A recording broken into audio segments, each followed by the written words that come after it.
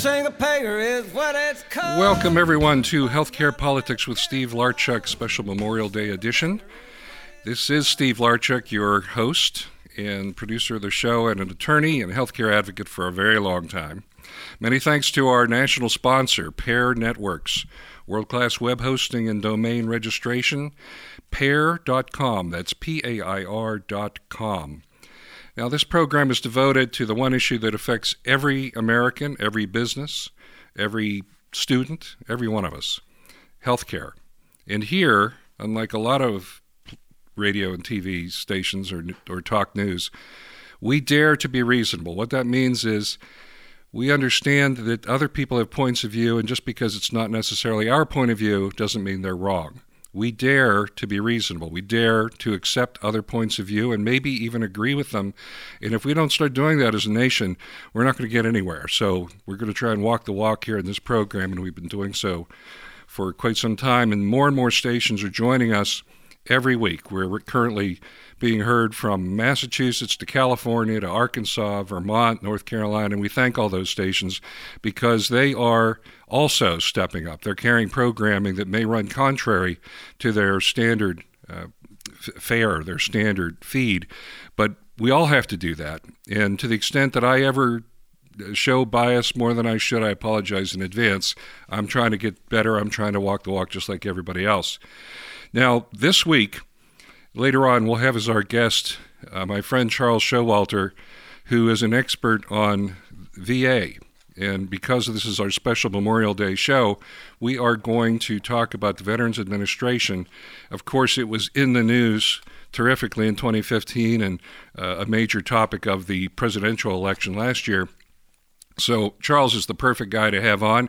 He's producing and hosting a show called Vet's Voice, which is intended to get a channel of communication out to veterans, people who love veterans, and the rest of us who may not have served but have a debt that we can never fully repay to the people that did. But first, let's break for some news.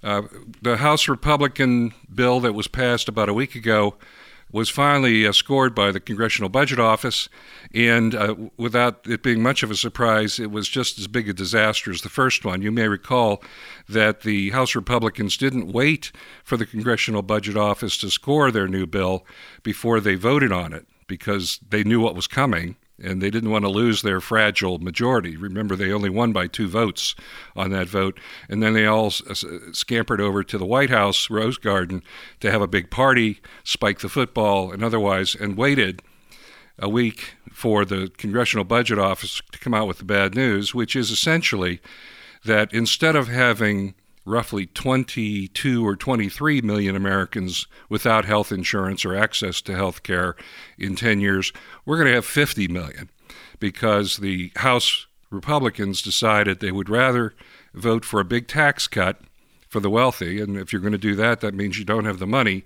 to pay for everything else. So, of course, the poor are the first to go. So let's cut them loose, and that's what the House bill has done, and the Congressional Budget Office has absolutely confirmed that. We're all still waiting for the Democrats to get in the game. Bernie Sanders said that he was going to be introducing a Medicare for All bill sometime a couple of months ago, and we finally figured out what's going on. It seems that there are some Senate Democrats who just aren't ready to do it. There's too much pressure on them, and we know it's principally from healthcare companies, healthcare insurers, pharmacy companies, people like that. So it is it's no surprise, but hopefully we'll get going with that.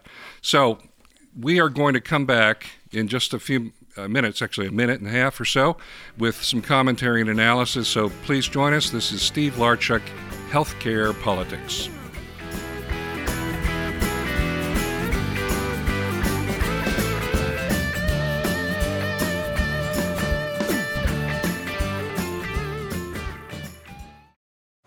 You're not wired to have a response to this sound. You're neutral to it, and you can hear it repeatedly without feeling anything. But when we introduce a new stimulus, save the food, we've achieved pulling a natural or inborn response from you. Save the food, because 40% of all food in the US never gets eaten. Save the food. Cook it, store it, share it. Just don't waste it. For tips and recipes, visit SaveTheFood.com. Brought to you by NRDC and the Ad Council. Hi, I found a toy dinosaur over on the playground by Smith Street. It had this phone number on it, and, well, I just wanted to make sure the dinosaur made it back to its little owner. When I found the little sippy cup, I just had to give you a call. It's for a kid, you know? I know my son gets super attached to the smallest things, even a fire truck, and I'd be happy to drop it off. We'd do anything for kids, yet 1 in 6 children in the U.S. struggle with hunger. Help end childhood hunger. Contact Food Bank of West Central Texas. Brought to you by Feeding America and the Ad Council. This is Mario Andretti. You know me as a race car driver, but I'm also a Meals on Wheels volunteer. I've raced against the sport's biggest personalities, but I've never met more vibrant, amazing people than the seniors served by Meals on Wheels. You can make a difference by dropping off a hot meal and saying a quick hello. So, America, let's do lunch. Volunteer your lunch break at americaletsdolunch.org. This message brought to you by Meals on Wheels America and the Ad Council. Single-payer is what it's And called. welcome everyone back to Healthcare Politics with Steve Larchuk. This is Steve Larchuk. And this week our special guest in a little bit will be Charles Showalter, who is an expert on the Veterans Administration programs. He actually is hosting and producing a show called Vet's Voice, a radio program and podcast to try and educate not just veterans, but all of us about the Veterans Administration. Of course, this show being called Healthcare Politics, it's hard to get more into that topic than to be talking about the Veterans Administration. So we certainly welcome Charles and look forward to him joining us in the studio in just a few minutes. But before we do that, I wanted to turn our attention to what's happening in California. And it is important to do that because the way things are going in Washington, I'm sorry to say, it seems unlikely that the Democrats will actually have a chance to get a Medicare for All bill considered by the House and Senate. When this year started, you may recall we elected a president, or at least the Electoral College elected a president who campaigned on promises to expand the scope of health care in this country, certainly not take people off of Medicaid, not attack Medicare. He promised to reduce drug prices. He promised to find ways to lower the cost of health care insurance without lowering the quality of health care insurance. He promised that the deductibles would go down. And once again, at no point did he say that he was going to pull out of the health insurance system the promises of the patient protection part of the Patient Protection Act. The patient protection part is the part that disciplines and regulates the insurance companies to keep them from doing things like kicking people off when they actually get sick. Before the Affordable Care Act and the Patient Protection Act, the thing that a lot of people call Obamacare, before that, insurance companies were free to sell policies that didn't cover very much, but they could say they were cheap, and you thought you were in good shape until you actually needed health care and found out that the policy you'd been paying for wasn't so good. They also reserved the right to throw people off. If you started getting treatments for cancer, chemotherapy and things, insurance companies had the right to just throw you off the insurance. It didn't matter if you were paying your premiums. It didn't matter at all. They just weren't going to cover you. And the Patient Protection Act, among many other things, protected patients from things like that. Well, it looks like the House Republicans and it seems unfortunately likely the Senate Republicans are going to gut many of the patient protection parts of the act. They're going to kick people off by the millions. The Congressional Budget Office came out with its analysis of Trump Care 2.0, and sure enough, in the first year, if that thing actually passed, in the first year, 14 million Americans would lose their access to health care. Now that's horrible because it's not just money, it's personal suffering, and these are the people who frankly can't afford. These people are primarily on Medicaid. They cannot afford to pay for insurance. So it's a mystery what the rationale is for that. But let's take it even a step further. The House Republicans and the Senate Republicans claim they want to create jobs. When you kick 14 million people off of the Medicaid expansion, that translates to about 1.5 million jobs that you've also destroyed because somebody has to provide those healthcare services. And it takes about one person or 1.5 people per 10 to provide all the services to take care of everybody else. And that may seem high to you, but that's just how the math works out. So what the Republicans are doing and what the Senate seems to be inclined to do, the Senate Republicans, is a massive job-killing exercise disguised as health care reform. So out in California, they've realized that this is coming. California, of course, has the most population in the country, I think about 40 million people.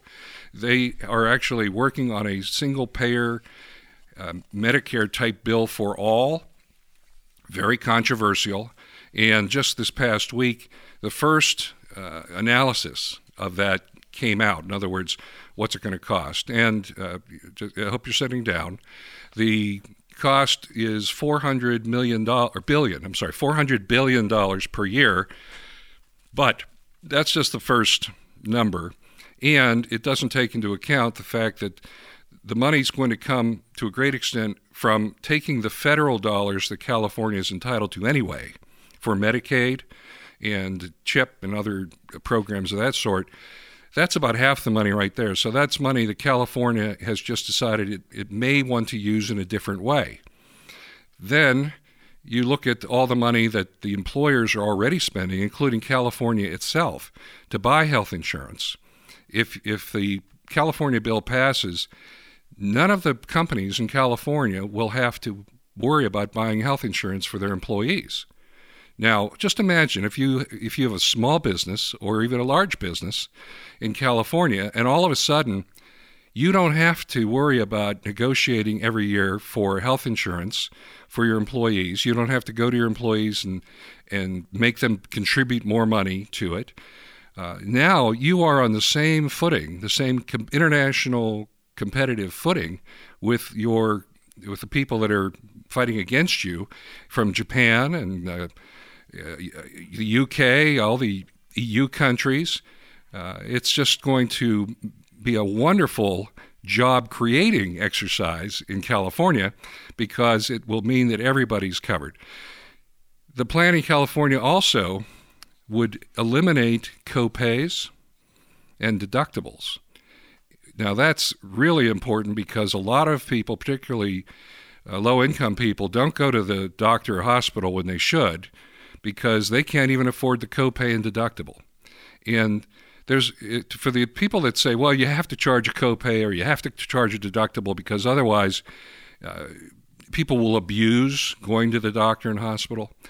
To them, I say what I always say. Have you ever taken a sick child to the doctor? Is that something you would do for fun? Have you ever gone to the hospital emergency room? Is that something you would do for fun? You don't go because of the pleasure of this thing. You go because you have to. And when you go, there's a lot of expense to just simply taking a sick child to the doctor. You have to miss time from work. You have to get there.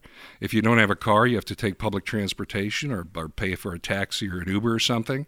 There's all sorts of expense and inconvenience to the average patient just getting to the place where the health care will be provided. You don't also have to put a toll booth at the door and say, well, you can't come in unless you pay $20, $50, or $100. So part of the genius of the California plan is that they eliminate that. Now, keep in mind, California, in addition to being the largest population state in our country, it's also a powerhouse internationally from an economic point of view. It actually ranks, just California by itself, in the world, sixth in economic power. That puts it between the United Kingdom and France. And both countries, interestingly, the United Kingdom and France, have universal health care systems. And so it makes perfect sense for California to do the same thing. When people say, well, you can't afford to do it, then you need to think twice about that because other countries can do it, and if they can do it, we can do it. So I think what you're going to find out is the price tag also doesn't have to be $400 billion, because that number assumes we can do nothing about these exorbitant drug prices. And despite having promised throughout the presidential campaign that he was going to do something about getting the pharmacy companies to charge Americans the same amount that they charge people in Canada, in the United Kingdom, and Denmark, and places like that, this president hasn't lifted a finger to do that, and nor have the House Republicans included anything like that in their proposal.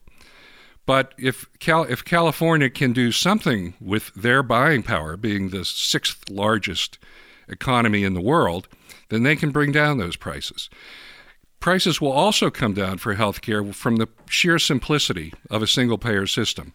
Instead of a hospital having to bill dozens of different health insurance companies and wait around for payment and all that sort of thing, they'll just have one. So, as you may recall, the very first show we did in this program was 100 Reasons Why Single Payer Works, and we don't have time to do the 100 reasons again, but if you go to California and look at what they're doing, and you can go to a website called OnePlanMyChoice.com. That's OnePlanMyChoice, all one word, .com, and you can get the details. So, go California, and we're going to follow that. And in fact, in a couple of weeks, we're going to have somebody from California to come on the show and help fill us in on how it's going. But we're going to take a break. And when we come back, we'll be joined by Charles Showalter, and we'll talk all about the Veterans Administration and how we can better take care of the people we owe so much to. This is Steve Larchuk, Healthcare Politics.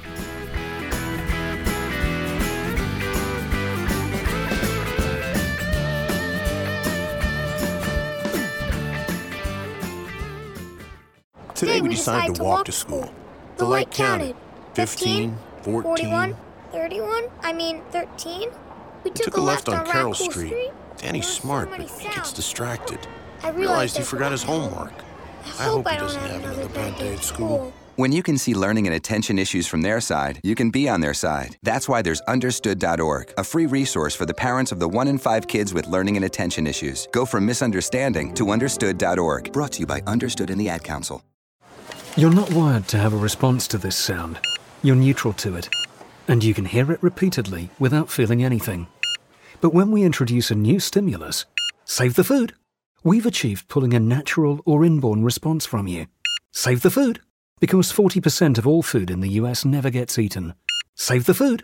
Cook it, store it, share it. Just don't waste it. For tips and recipes, visit SaveTheFood.com. Brought to you by NRDC and the Ad Council. Adopt US Kids presents Multiple Choice Parenting. You're bringing your daughter to her favorite pop star's concert. Do you A, wear earplugs? Isn't this fun, Dad? I'll have a soft pretzel. B, remember the moment with matching concert t-shirts. That's gonna be $180. Or we can just take a photo. C, show her how you used to do concerts. We're going crowd surfing. I can't. He's too heavy. Oh my God. Ah. Or D, just roll with it. Woo! Justin! Look at us, we're over here! Justin! OMG! He just looked. I love you, Justin! I love you! When it comes to parenting, there are no perfect answers. But that's okay, because you don't have to be perfect to be a perfect parent. Teens in foster care will love you just the same. For more information on how you can adopt, visit adoptuskids.org/AL. A public service announcement from the U.S. Department of Health and Human Services, Adopt U.S. Kids, and the Ad Council. Imagine if I told you that an earthquake was going to hit tomorrow right where you live. That it would be 6.5 in magnitude with aftershocks occurring twice 25 minutes apart. You'd no doubt talk with your loved ones, and you'd make a plan today. It's true, I can't tell you an earthquake will happen tomorrow. But what if it does? Shouldn't you have a plan? Go to ready.gov/communicate and make your emergency plan today. Don't wait. Communicate. Brought to you by FEMA and the Ad Council. Hope you enjoyed your meal. And I just want to say, he's lucky to have a brother like you. Lucky? Caring for my brother is far from easy. But he's a part of me, like my arms and legs, so I'll be his. No time for tired. Nothing can disable this love. He needs me, but I'm the lucky one, even though I need help now and then. If you're caring for a loved one, visit AARP.org/caregiving for care guides and community. Support for your strength. Brought to you by AARP and the Ad Council.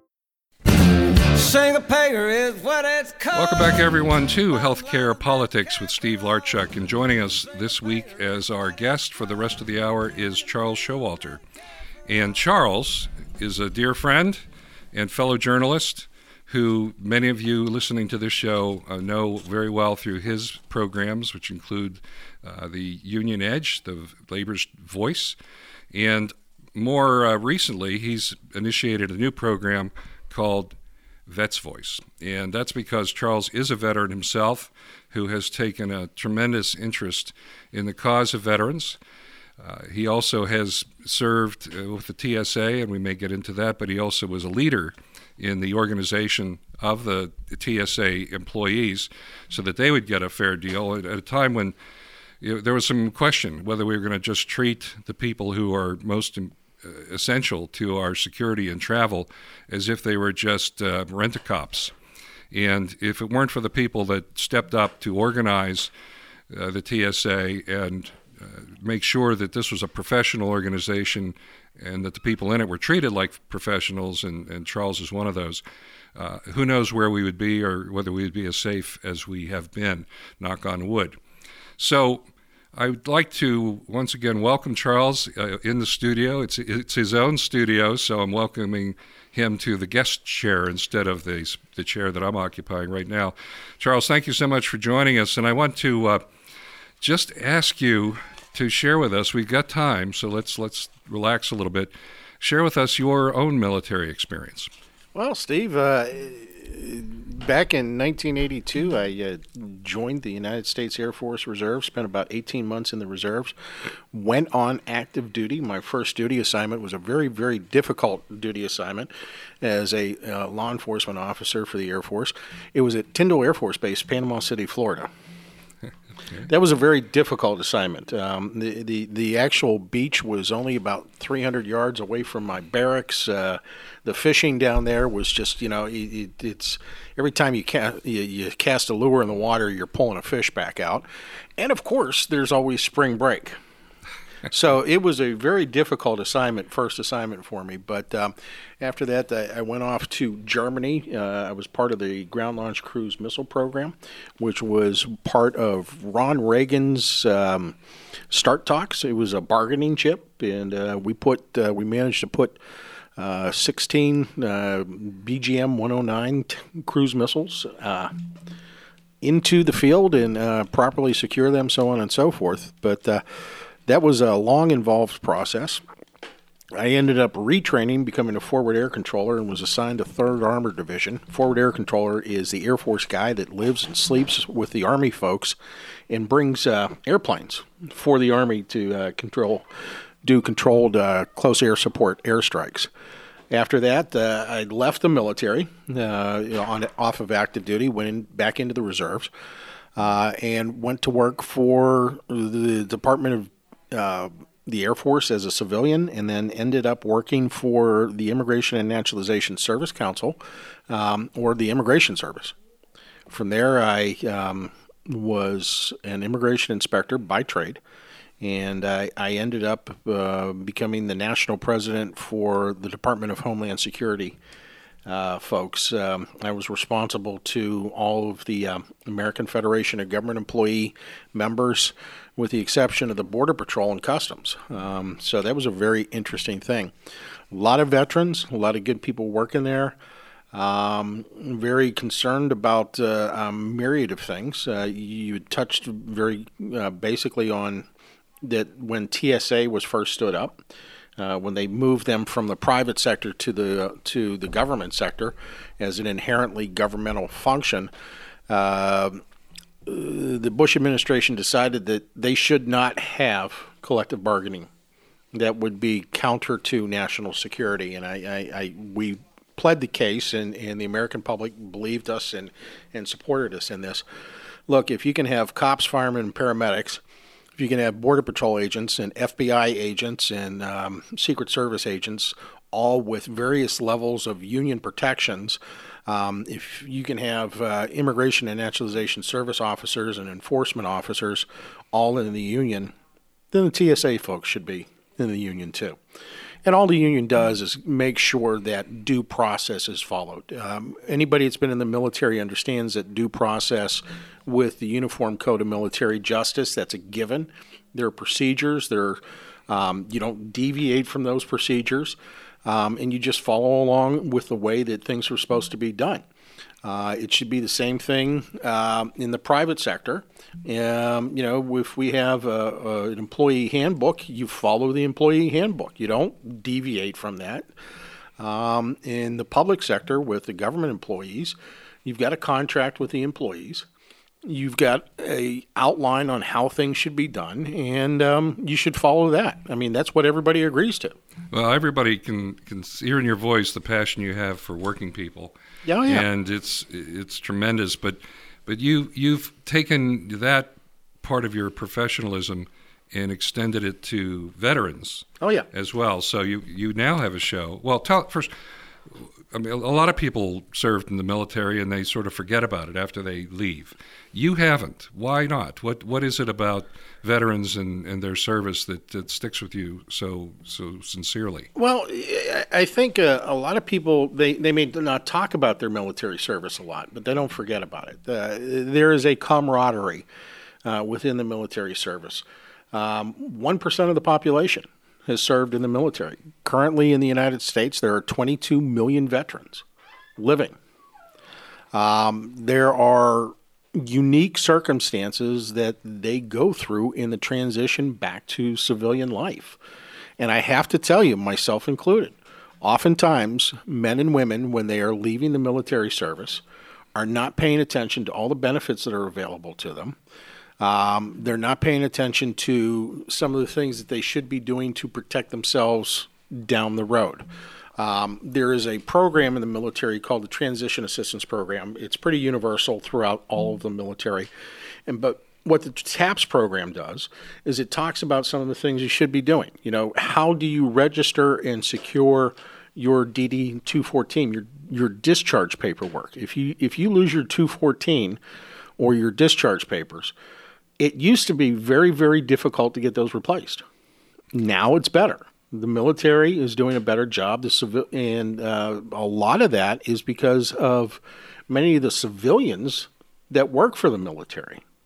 Those people oftentimes were military members themselves, they're veterans themselves, and they want to continue to serve the government and the people of the United States through civil service after military service. Well, we're celebrating in this particular show Memorial Day, and we still hear, sadly, every few days of typically a special forces person in the Middle East passing away in some fight that the military doesn't want to talk about very much. What we don't hear about, and because it's become such old news that it's no longer news, is the 20 to 25 veterans a day who are committing suicide. Right. And so when we talk about Memorial Day, we have to realize that for those men and women, the war never ended, and they never did reassimilate. And shame on us for letting that happen. We're going to take a break here, Charles, in just a minute or two.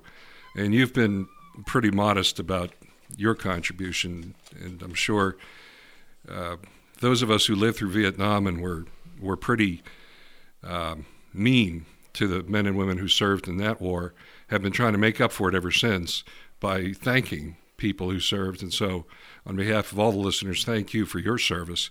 We're going to come back in just a minute. We're going to really take a deep dive into what's right and what's wrong with the VA from the medical side of things. So this is Steve Larchuk, Healthcare Politics. We'll be right back.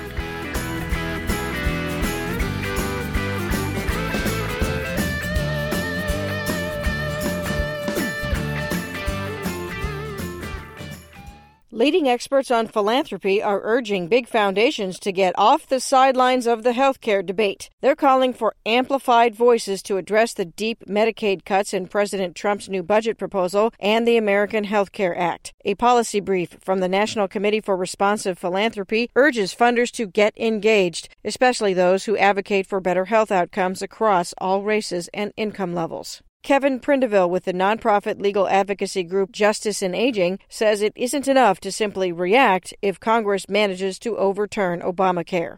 It is absolutely critical that funders get involved right now. This is the moment where we need advocacy, where we need action, because the stakes could not be higher.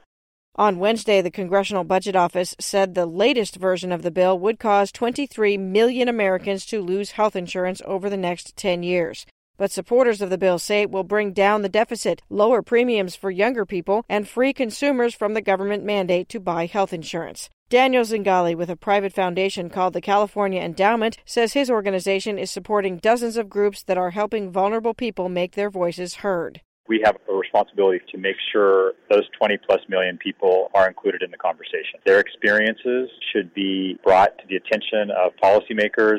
We need to hear from the people who have the most at stake in some of the things that are threatening to happen from Washington, D.C. Zingali notes that the AHCA would allow insurance companies to charge people ages 50 to 64 up to 5 times more than younger people for their health coverage.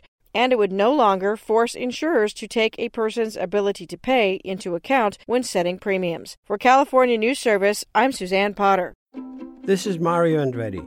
You know me as a race car driver, but I'm also a Meals on Wheels volunteer. I've raced against the sport's biggest personalities, but I've never met more vibrant, amazing people than the seniors served by Meals on Wheels.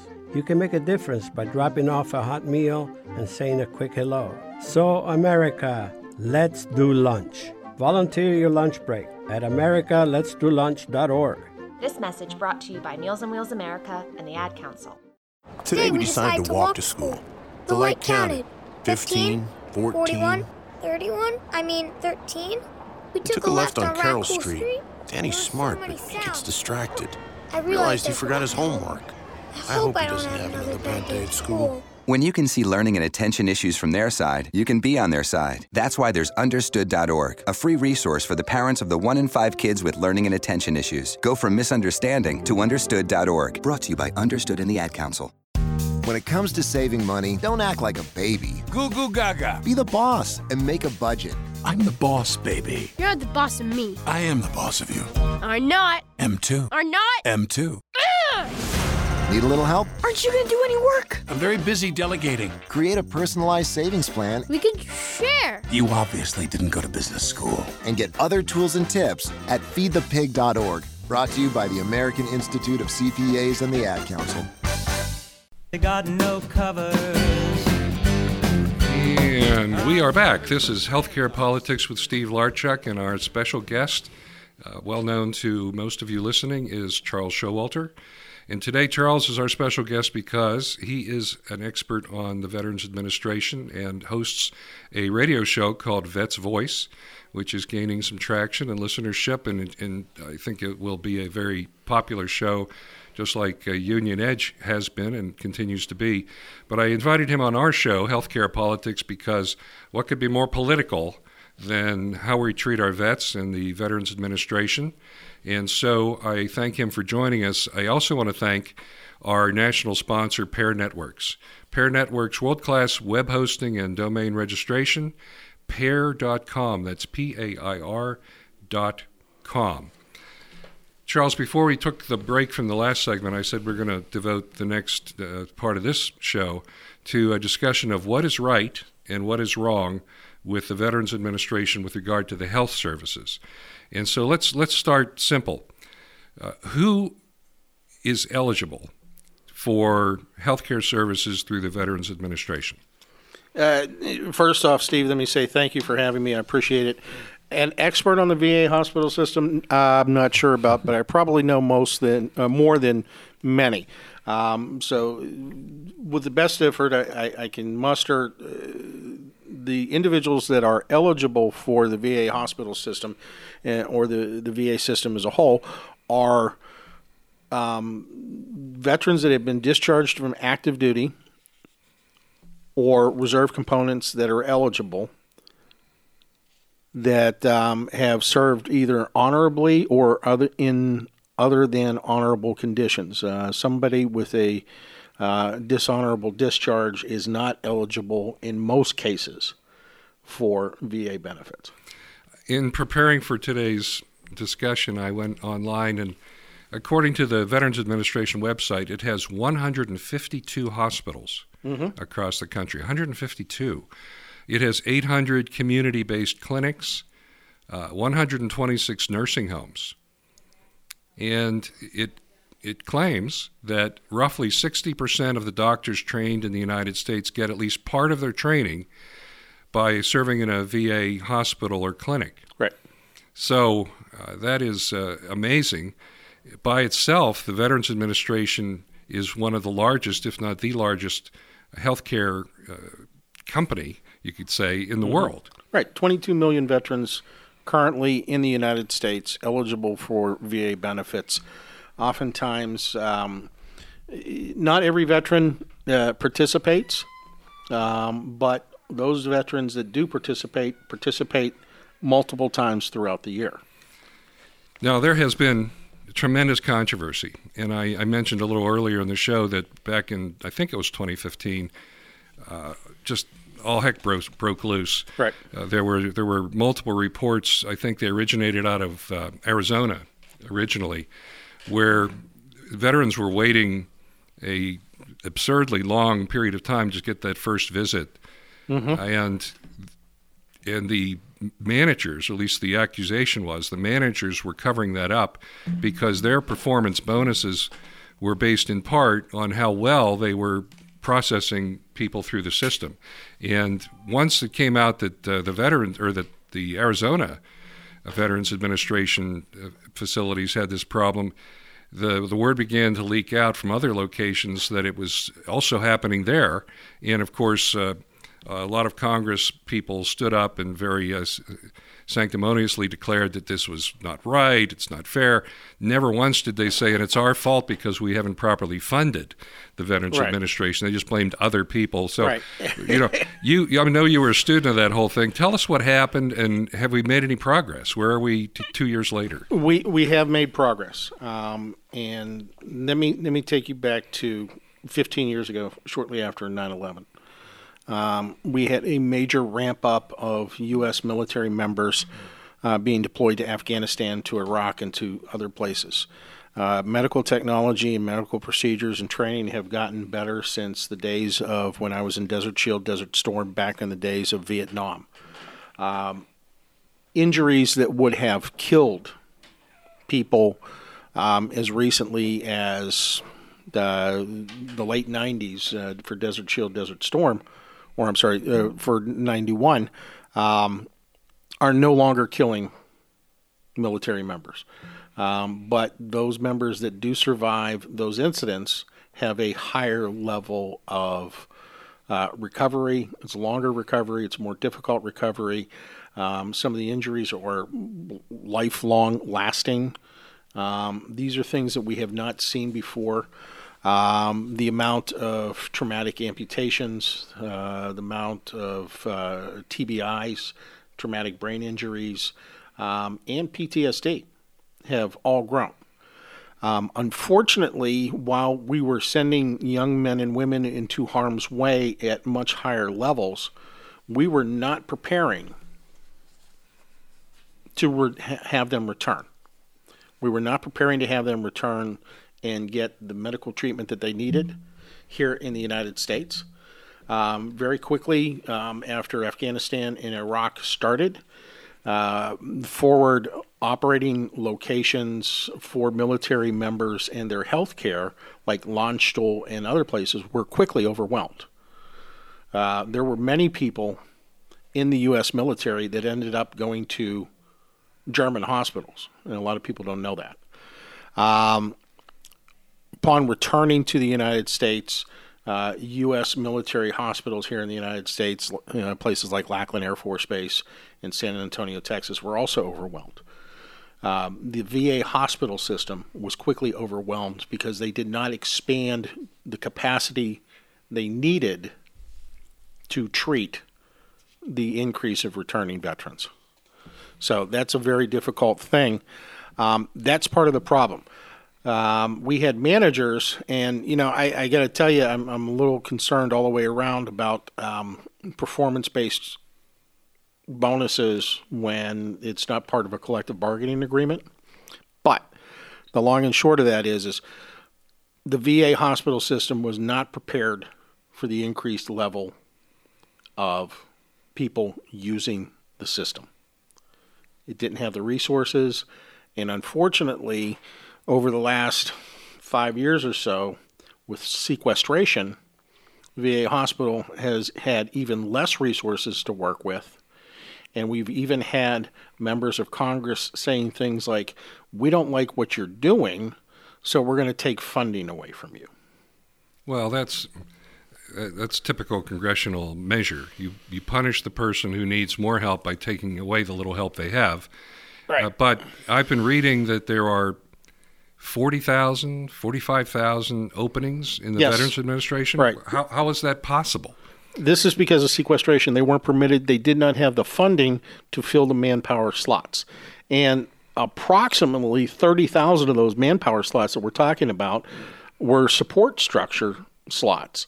They were the folks that did maintenance in the buildings. They were the folks that did non-medical type things, administrative things, so on and so forth.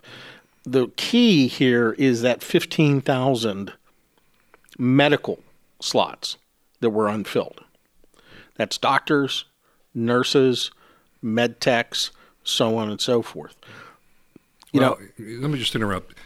That's an interesting number because the number of jobs that the Keystone Pipeline is supposed to create, albeit temporarily, because once the thing's built, it's built, the number of jobs is about 30,000. Right. And the president did somersaults and shot off fireworks over the White House when he signed the executive orders that would allow that thing to go forward. Here we are with him claiming that the veterans are the very first thing on his mind, and all we need is for Congress to pass a bill, and I'm sure it would be both sides would support it, to free up the funds so we can hire those 30,000, 45,000 people. Some of that has been done. Unfortunately, not enough of that has been done. And here's one of the things I want to say. There is a dichotomy between the ability to get into the medical facility and get treatment and the quality of treatment that you receive when you're there. And I'll tell you what, we're going to keep that thought. Okay. And that's where we'll start when we come back after break. This is Steve Larchuk. This week we have with us as our special guest Charles Showalter. We're talking about the Veterans Administration healthcare system. Join us when we come back from the break. This is Healthcare Politics with Steve Larchuk.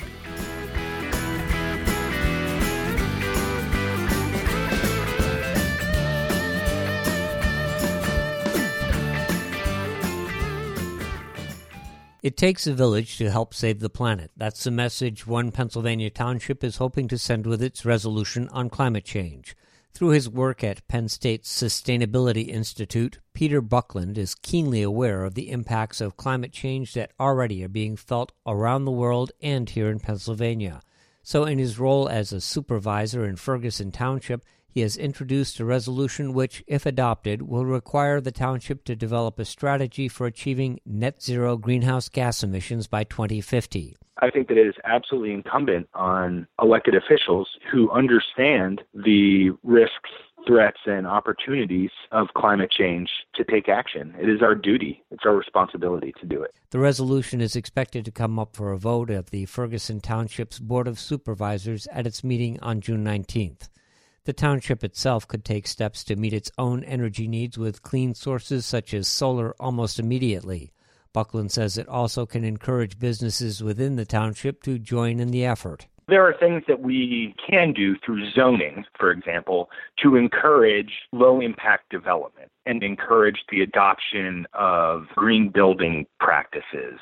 He notes that if the state were to pass property-assessed clean energy legislation, then the township could give businesses municipally backed loans for clean energy development. Buckland says the resolution he's introduced already has inspired residents of neighboring townships to take similar action. Citizens from Harris, Patton, College, and Half Moon townships, and the State College Borough they're already talking about taking the resolution as it's written right now to their own township. Buckland adds that moves by the Trump administration to abandon the fight against climate change have added a sense of urgency to local actions to reduce carbon emissions. For Keystone State News Connection, I'm Andrea Sears. Adopt US Kids presents Multiple Choice Parenting. You're bringing your daughter to her favorite pop star's concert. Do you A, wear earplugs? Isn't this fun, Dad? I'll have a soft pretzel. B, remember the moment with matching concert t-shirts. That's gonna be $180. Or we can just take a photo. C, show her how you used to do concerts. We're going crowd surfing. I can't. It's too heavy. Oh my God.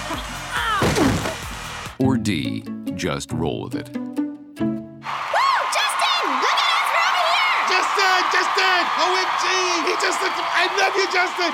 I love you! When it comes to parenting, there are no perfect answers. But that's okay, because you don't have to be perfect to be a perfect parent. Teens in foster care will love you just the same. For more information on how you can adopt, visit adoptuskids.org/AL. A public service announcement from the U.S. Department of Health and Human Services, Adopt U.S. Kids, and the Ad Council. Imagine if I told you that an earthquake was going to hit tomorrow right where you live. That it would be 6.5 in magnitude with aftershocks occurring twice 25 minutes apart. You'd no doubt talk with your loved ones, and you'd make a plan today. It's true, I can't tell you an earthquake will happen tomorrow. But what if it does?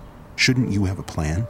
Go to ready.gov/communicate and make your emergency plan today. Don't wait. Communicate. Brought to you by FEMA and the Ad Council.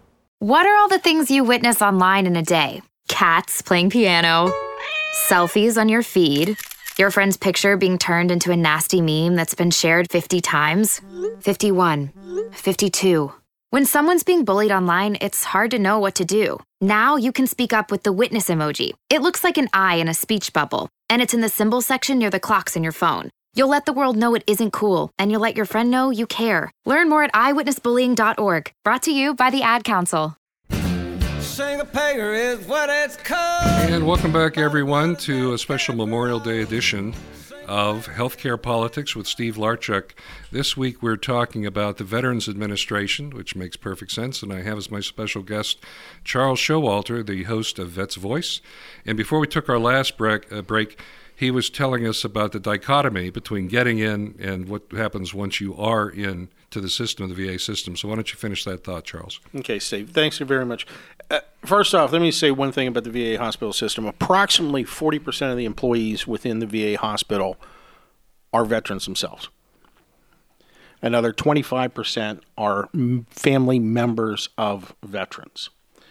There is a high degree of commonality, joint perception, so on and so forth, between the people working in the VA hospitals and the people that receive the care, the veterans themselves. Categorically, and let me be very clear about this, close to 90% of veterans in the United States, close to 90% of the veterans in the United States, that's about 19 million people, have very clearly said they do not want the VA hospital system to go away. They want the VA hospital system to be fully funded, fully manned, and fully supported by our elected officials. They are unequivocal about that. This is Democrats, Republicans, independents, veterans of all ages, of all wars, and all theaters. They want the VA hospital system to be supported. No ands, ifs, or buts about it. Now, the problem is we talked about the massive influx of people coming back from Iraq and Afghanistan, and it overwhelmed the VA hospital system. It overwhelmed the VA hospital system on the administrative side. You could not get in to get an appointment to get started. Obviously, if you were in a predicament and you showed up at the emergency room for the VA hospital, you're going to get treatment. Once you get into the VA hospital system, vets overwhelmingly approve at higher levels than any private sector hospital in this country. Veterans approve at higher levels of their VA hospital system, and the quality of care and the quality of the people giving that care than any other hospital system in the country. Let me say that in another way. Vets love the VA hospital more than anybody else loves their hospital. But the danger is that there are forces in Congress who really would like to privatize the Veterans Administration. Right. And now we hear the argument, we have to take care of our veterans. We're going to privatize this. We're going to give them vouchers. Well, the vouchers aren't for crap. Okay? That's a technical term. That's a technical term. And on top of that, many times when you get a voucher, you're going to a place where they don't have experience dealing with veterans. They don't have experience in dealing with ailments and illnesses coming out of a combat zone like Iraq and Afghanistan. They're not veterans. They don't have the commonality of experience. And oh my God, they've never seen something like this before. That's the problem. Veterans treating veterans in a VA hospital have the commonality of experience. They've seen it before a dozen times. They know what it is. They know how to treat it. And oh, by the way, they can talk to you about all kinds of things from the Stars and Stripes newspaper to where to get the best Jaeger schnitzel in Frankfurt. So that commonality is very important. Again, I cannot reiterate this enough. The people working in the VA hospital system are the very best, the brightest, the vanguard of people who should be treating veterans. Charles, tell us about Vets Voice. What is the mission of Vets Voice? Vets Voice Radio's mission is to educate the public on veterans issues and what's really going on. That's cut through the congressman saying we have to privatize the VA hospital system because the guy who's writing my campaign contribution check wants to get in on that money. We need to get past that. We need to also encourage our veterans.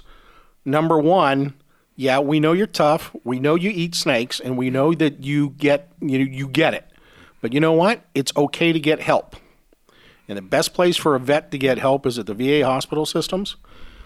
Talk to your brothers and sisters that are veterans themselves. They're going to support you.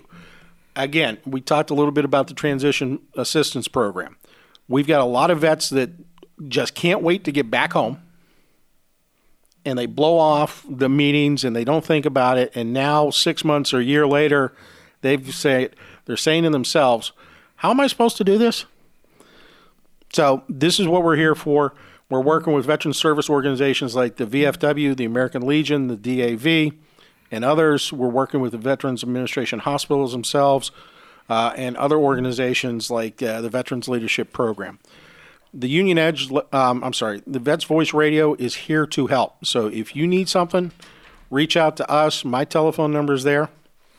And if you need the help, reach out to a vet. And oh, by the way, folks, when you got a job and you need to hire somebody, hire a vet. All right. Well, Charles, thank you so much. We could go on and on and on and barely scratch the surface of this topic, but it's obviously the case that the Veterans Administration is delivering the service, but it has some problems processing people as they're coming in, and they're underfunded and they're understaffed. And Congress, it's up to you. Don't make speeches about how you love veterans and then not lift a finger to fix things. And when we come back from break, I have one more thing to say on that subject. But before we take that break, Charles, thank you very much. Thank you for your service, and thank you for Vets Voice, which is going to be an important part of people's lives. This is Steve Larchuk, Healthcare Politics. We'll be right back.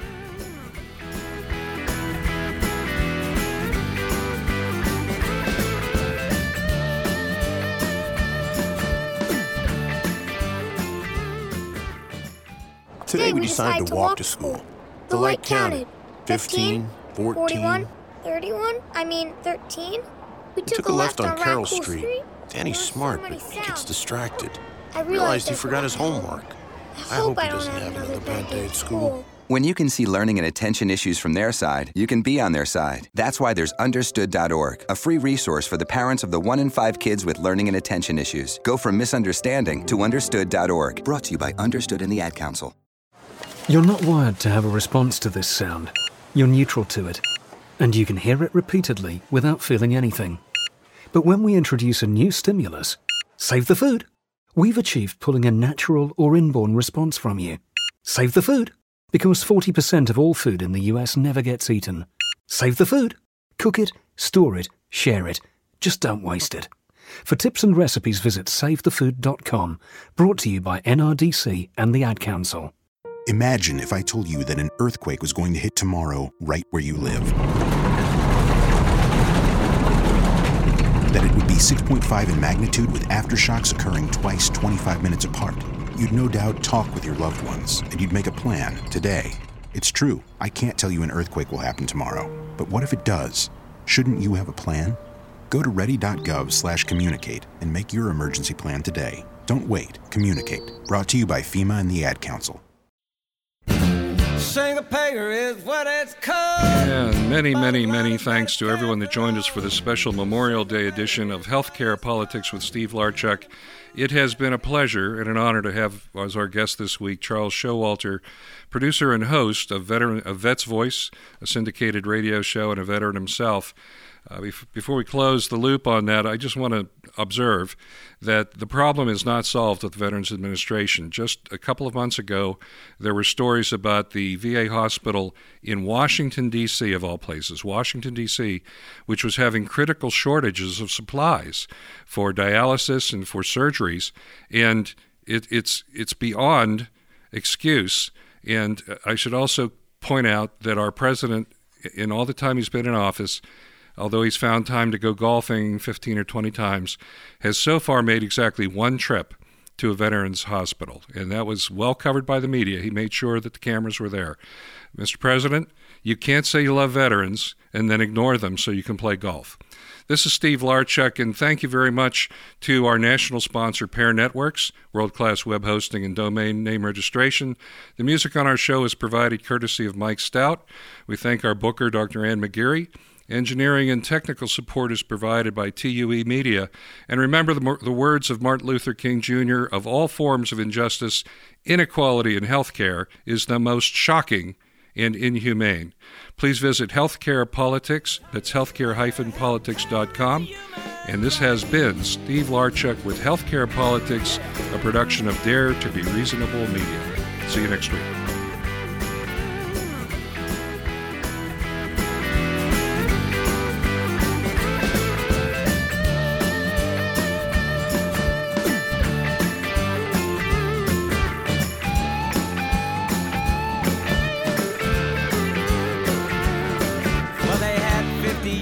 Get the problem solved.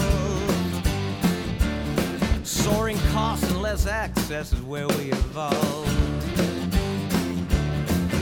From infant mortality to our lifespan,